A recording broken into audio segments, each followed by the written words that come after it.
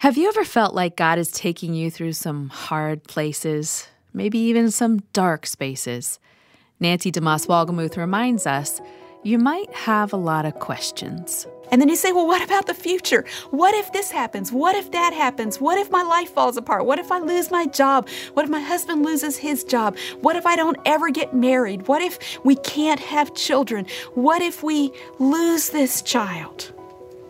What if we go bankrupt? And all the things we can think of. And you know what? Some of those things may happen. Some of those things will happen. But God is still there. He is still present. He is still alive. He is still active. He is still at work in the hearts and lives and on behalf of His people. God is always good, and He's always there, even when that's hard to believe. Welcome to Revive Our Hearts Weekend. I'm Dana Gresh. Sometimes it is hard to believe that God is at work, especially if you go for a very long time without an answer to prayer. Can I encourage you a little bit with a testimony of praise? Because I'm out of my mind excited about something God is orchestrating in my life right now, and maybe it'll encourage you. I've been sensing for many years that God wants me to connect to build bridges with a specific local congregation in my community. And the reasons aren't relevant, but the burden is big. Many times, I've tried to make that happen by befriending women in that church, attending events offered in conjunction with it, and attempting to team up with individuals within their church community. Why, I've even written to the pastor about my desire, but nothing's come of it. So a few days ago, I was burdened again, and I just began to pray, Lord, nothing I've tried has worked. If you're in this, as I think you are, I need some encouragement. I'm growing weary. As I continued in prayer, the essence to my prayers was, Lord, give me the heart of that church. Well, an hour later, I went about my day. I met a friend for lunch who told me that she had a friend who wanted to meet me, the mother of a teen girl who used my True Girl discipleship tools in her daughter's life and who just learned that we happen to live in the same town. She told my friend, do you know Dana Gresh lives in this town? Now, this woman had a great burden that she felt was from God to befriend me. And then, here's where it gets really exciting. My friend told me that this woman is the adult daughter of the pastor of the church I've been praying to God about. Talk about giving me the heart of the church.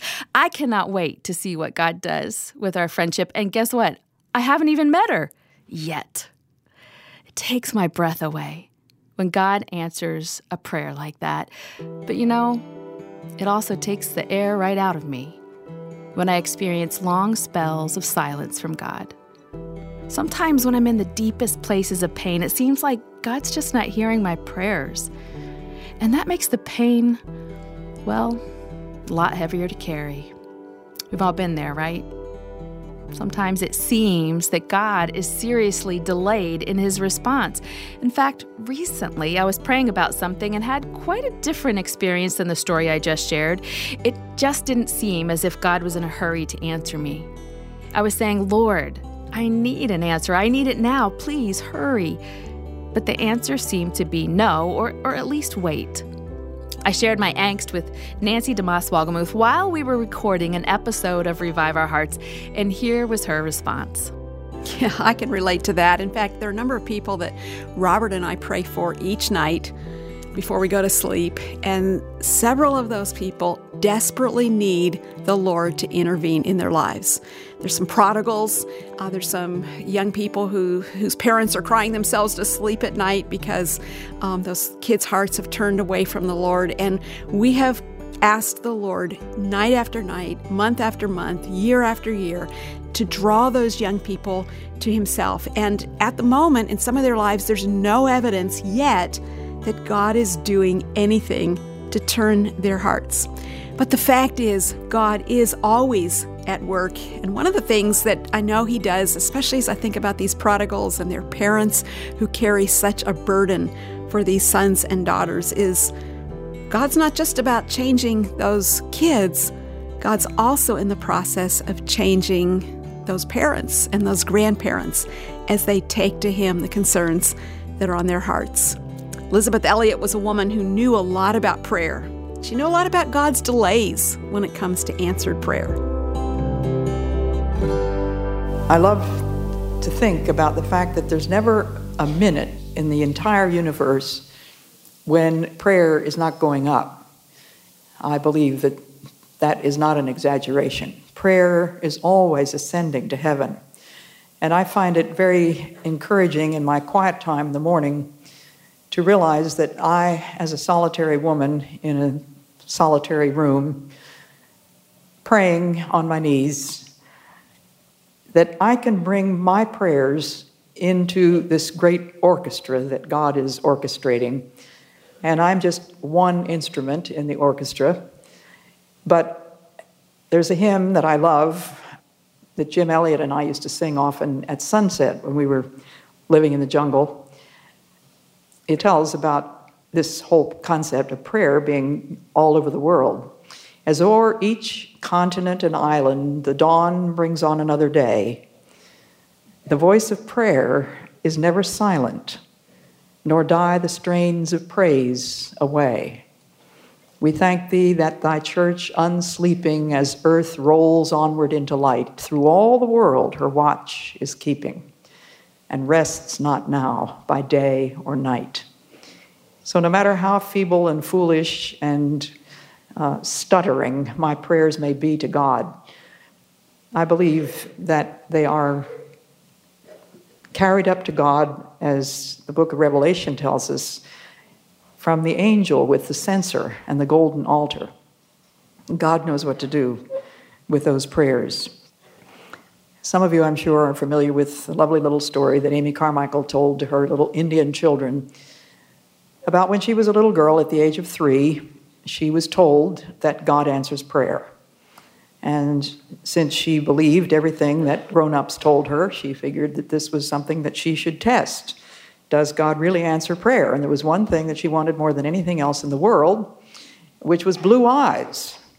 And she had brown eyes. And so she got down by her bed before she went to sleep that night, and she prayed that God would change those brown eyes into blue ones, and went to sleep confident that in the morning her eyes would be blue. She woke up in the morning, jumped out of bed, pushed a chair over to where she could climb up to look at a mirror, and looked into the mirror at the same old brown eyes. And she said to her children years and years later, I don't remember whether it was an adult who said this to me or whether it was really God himself who spoke these words to me, but somebody said, isn't no an answer? And very often, God's answer is no, isn't it, to our prayers? And so that was a very great lesson for her, of course. Little could she have imagined at that time that there would be occasions in India many years later as a missionary when it would be essential that she be taken for an Indian, or she might have been killed. So her very life depended on the fact that she had very dark hair and very dark eyes. God does know what he's doing, doesn't he? I heard the great missionary to China who had been a London parlor maid. Her name was Gladys Aylward. She didn't know anything except how to do parlors in London, but she told us, this was back in the 1960s, just shortly before she died, I heard her speak up in Canada, and she told us how Jehovah God had sent her to China. She found herself standing on the wharf in China, looking around on all the people to whom Jehovah God had sent her. And she said, I thought about the fact that when I was growing up, I had 2 great sorrows. One, when all my friends were still rowing, I stopped. And the other, when all my friends still had beautiful golden hair, mine was black. So she said, I stood on the wharf and I looked around all the people to whom Jehovah God had sent me, and every single one of them had black hair, and every single one of them had stopped rowing when I did.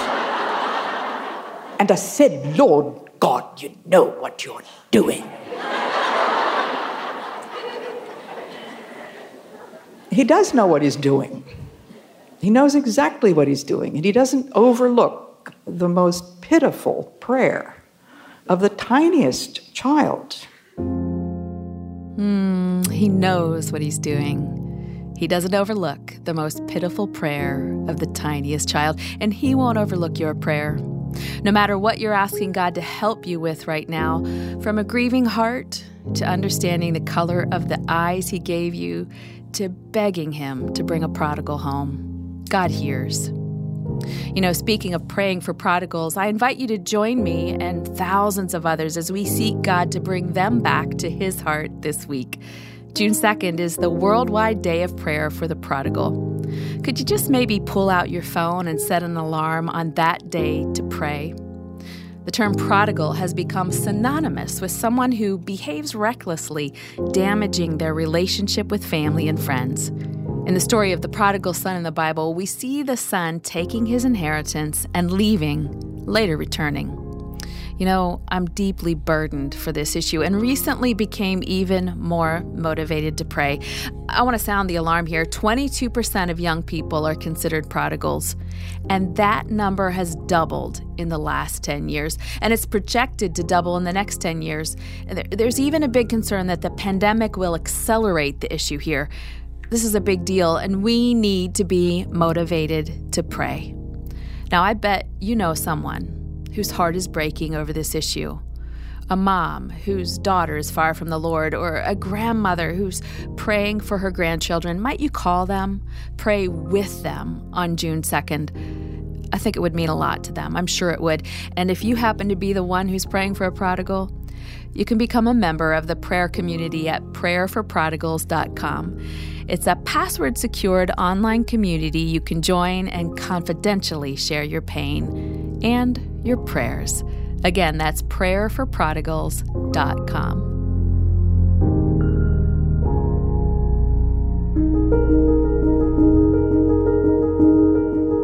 You're listening to Revive Our Hearts Weekend. I'm Dana Gresh. Something that helps me when I feel like God isn't hearing my prayers is simply to recite scripture that reminds me He cares. A favorite passage of mine, and well, actually it's a favorite of many, is Psalm 23. Can I just read that over you right now? It reads, "The Lord is my shepherd. I shall not want. He makes me lie down in green pastures. He leads me beside still waters. He restores my soul. He leads me in the paths of righteousness for His name's sake. Even though I walk through the valley of the shadow of death, I will fear no evil, for you are with me. Your rod and your staff, they comfort me. You prepare a table before me in the presence of my enemies. You anoint my head with oil. My cup overflows. Surely goodness and mercy shall follow me all the days of my life, and I shall dwell in the house of the Lord forever." That sounds good, doesn't it? Of course, it doesn't always erase the questions and doubts and confusions. You can still think, well, what if this happens? What if that happens? We're certainly masters at imagining the worst outcome possible, aren't we? And that becomes especially pronounced when we forget that God is good and that His goodness follows us right beside His mercy. Nancy DeMoss Wolgemuth taught on Psalm 23 once, and I'd like you to hear what she has to say about God's goodness.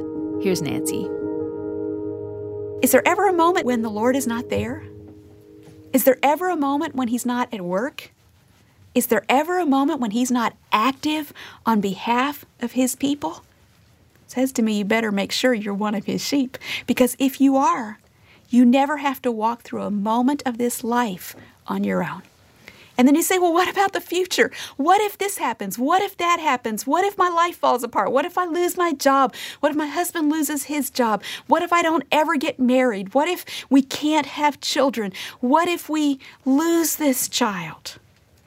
What if we go bankrupt? And all the things we can think of. And you know what? Some of those things may happen. Some of those things will happen. But God is still there. He is still present. He is still alive. He is still active. He is still at work in the hearts and lives and on behalf of His people. And verse 6 tells us what we can anticipate. Yes, we can anticipate problems from here till heaven, and some very serious ones. I don't mean to make light of them, but I'm saying there's a reality that is greater than any problems you may face. between now and the time you see the Lord. And what's the promise? Surely goodness and mercy shall follow me all the days of my life. No matter what else happens, one thing I know for sure. In fact, some of your translations will have a marginal note there. Only goodness and mercy shall follow me all the days of my life. There's a confidence there. There's assurance. There's no doubt. There's no insecurity. Surely goodness and mercy shall follow me all the days of my life. The goodness of God. And you see that in contrast to the evil that we saw earlier in this psalm. I will fear no evil. There is evil in this world, but I don't fear it because God's goodness, which overcomes all evil, follows me all the days of my life. Goodness and mercy like a pair of bodyguards, always attending me, always following me, always on my heels. Always the goodness of God in spite of the presence of evil. And you see the goodness of God in contrast with the enemies. You prepare a table before me in the presence of my enemies, but here's God pursuing us. There are enemies pursuing with the intent to harm and to destroy, but there's God's goodness and God's mercy pursuing or following all the way. I was looking last night in John MacArthur's topical study Bible, and he says that the goodness of God is declared in the Scripture to be great, to be rich, abundant, satisfying, enduring, and universal. And that's what's following me all the days of my life, that goodness of God. And because of His goodness and His mercy following me, my past is covered. His mercy, that's God's covenant-keeping love, His steadfast love, His mercy that forgives all my iniquities, puts them behind me, remembers them against me no more. Hallelujah. God's goodness and His mercy cover my past. It means my present is secure. I'm cared for, followed by God's mercy and goodness.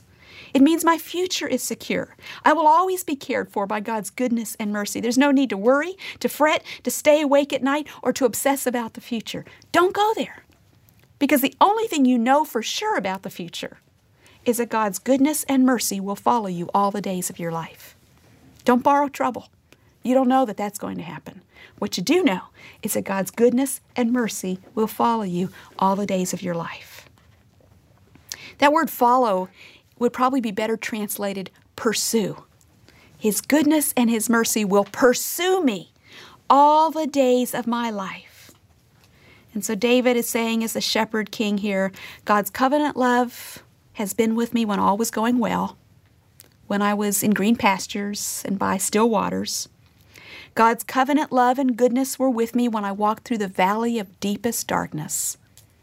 So I know, looking at that past track record, as I look to the future, I know surely that His unfailing love will follow me all the days of my life. God is good when we are not. God is merciful when we have sinned. We know that all the days of our lives we will not be good, we will not always be faithful, but God will always be good. He will always be faithful. I love that. God is good when we are not. His goodness and His mercy will pursue me all the days of my life. Oh, friend, if you're struggling right now, remember and cling to that promise. His goodness and His mercy will pursue you all the days of your life.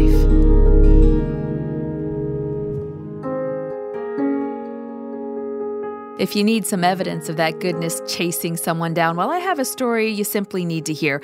It'll refresh your heart, make you want to pray, help you believe the prayers you've been praying are being answered, even if you've been praying them for a long time and see no evidence that God is at work.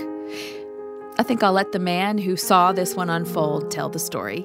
Sammy Tippett knows about being on his knees and crying out to God, and then having to wait patiently for an answer. Sammy travels around the world sharing the good news of Jesus Christ, and sometimes he has to wait and wait and wait for God to answer.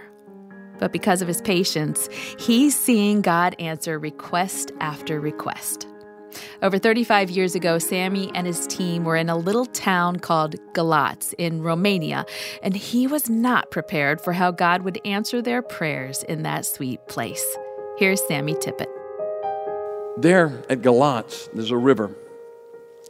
We went to the riverbed every night, right next to the river, and we'd look across and you could see the former Soviet Union. And we would pray, oh God, pour out your Spirit there. Send revival there. Lord, let your kingdom come. And we would weep. And when I say we, it would be a group of Americans and Romanians together. We would go down there and we would pray and we would seek the face of God. And we'd say, God, let your kingdom be extended. Oh God, don't let it stop here, what you're doing here. Lord, we pray in the name of Jesus that it would go in the former Soviet Union. We did this for 8 years. And probably the greatest thing that we did was when we went across those mountains. No one else had ever gone across the mountains. Finally, my friend Titus said to me, he said, Sammy, we need to bring, instead of an American singing group, we need to bring a Romanian singing group. I said, Titus, would that be dangerous for those young people? He said, yes. They may lose their education. They may go to jail. But that's a part of the cost. Brought a young people singing group, and in order to be in the singing group, you had to memorize 1 John, 1 Peter, and the book of James. And they would stand, sing a song, quote a chapter, sing a song, quote a chapter, sing a song, quote a chapter, sing a song, quote a chapter. Those young people so on fire for Jesus. 1988, when I was arrested and put out of the country, they told me you'd never be allowed back in the country. What they didn't know was that God is on his throne. 1989, in December, an evangelical pastor in Timișoara was to be arrested, and when the Securitate came and they joined, Christians came and they made a circle around his home to try to protect him from being arrested, and they joined arm in arm, and the Securitate came in, the secret police came in, and they began to fire into innocent men, women, and children, and when the blood of the martyrs began to flow into the streets of Timișoara, there was a release of God's glory among the people of God.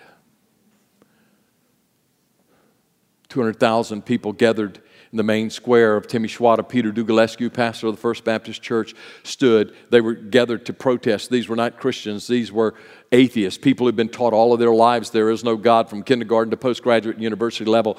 They gathered to protest the slaughter of these innocent men, women, and children. And Peter Dugulescu stood and he began to preach. And as he began to preach, there was a release of God's Spirit. And 200,000 people began to shout, Există Dumnezeu, Există Dumnezeu, Există Dumnezeu, which translated means, there is a God, there is a God, there is a God. This spread to every major metropolitan center in the nation. Romanian friends contacted me, said, Sammy, that for which we have been praying has finally happened. You must return right now. I left everything I was doing. I was actually speaking, I think, at Precepts Ministries at the time. And I left Precepts and I got on a plane, flew to Vienna, Austria. And friends picked me up in Vienna. We drove to the border where they said, you will never be allowed back in this country again. We pulled up to that border crossing, and it was always, the first question to ask at the border was always this question. Do you have Bibles? If you have Bibles, you were in trouble. We pulled up. I'll never forget that night. I have a picture of it in my office. I'll never forget that night. Soldiers came out. The snow was coming down. It was cold. Everyone was trying to leave the country. A revolution was in progress. We were the only ones going in. Soldiers said, get out of the car. We got out of the car. And they asked this question, are you Christians? My heart began to beat, and I said, yes, sir, we're Christians. And I will never forget what happened next. That soldier threw his arms open wide and said, welcome to the new Romania. And on the very spot where they told me you will never be allowed back in this country, on that very spot, we knelt and gave glory and honor and praise to Jesus Christ. And we went in, and what I can tell you is for the next 5 years, the evangelistic harvest was absolutely incredible. Absolutely incredible. In fact, they said to me, Sammy, as soon as it warms up, you must come back and we must hold an evangelistic crusade in the football stadiums here in Romania. 1 week before their first elections, I went into Romania, and for the first time in the history of the nation, I stood in a football stadium to proclaim the gospel of Jesus Christ. And right before I preached, my interpreter turned to me and he said, Sammy, do you know what today is? I said, what's today? He said, today is the day that God has answered the prayer that our pastor taught us to pray years ago, that we would stand in the great stadiums and proclaim the gospel of Jesus Christ. I fell on my face on that platform. I said, oh God.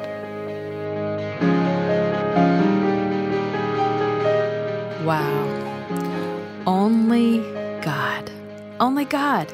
We serve a mighty and powerful God, and He can bring the prodigal home, and He can save the lost souls in Romania. I hope you're encouraged by what you heard today and reminded of the truth that God hears our prayers. He is good, and He is always at work. So friend, press into your prayers. Press into them. This weekend, I'm praying specifically for 2 things, and I want to boldly ask you to join me. First, did you know that the flagship program of Revive Our Hearts with teaching from Nancy DeMoss Wolgemuth is heard all over the world? From South Africa to South America, from France to Iran, women are being called to freedom, fullness, and fruitfulness in Christ through this ministry. And this is so exciting to me. I want to thank you for being a part of it, for listening to us, for sharing our joy, and for giving.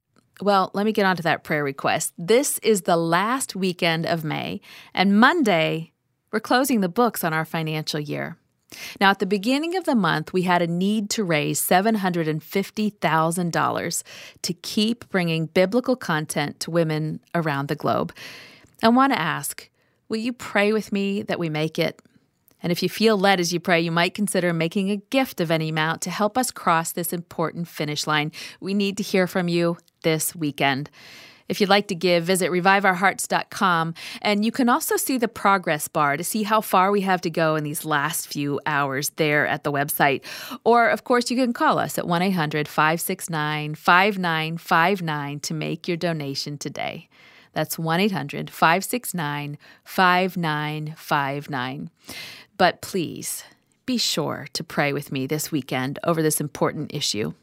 Another thing I'm praying for this weekend is comfort. For those families whose sacrifice for our country has been great. Monday, we'll observe Memorial Day. Let's not forget to remember. Men and women have served and sacrificed so that you and I can live in a free nation. And this weekend, we honor those men and women. I'd also like to encourage you to pray for the family members they've left behind. And if you're a part of a family who sent your loved ones off to war and never had the chance to welcome them home, thank you. I wish I could hug you and tell you that while I look into your eyes. I want you to know I'm praying for you. Next week, we'll talk about friendships. They're important, they're needed, and at times, they're messy, but always worth it. Practical tips and advice, but most importantly, what God has to say about being a friend on the next Revive Our Hearts weekend. Thanks for listening today. Revive Our Hearts is an outreach of Life Action Ministries.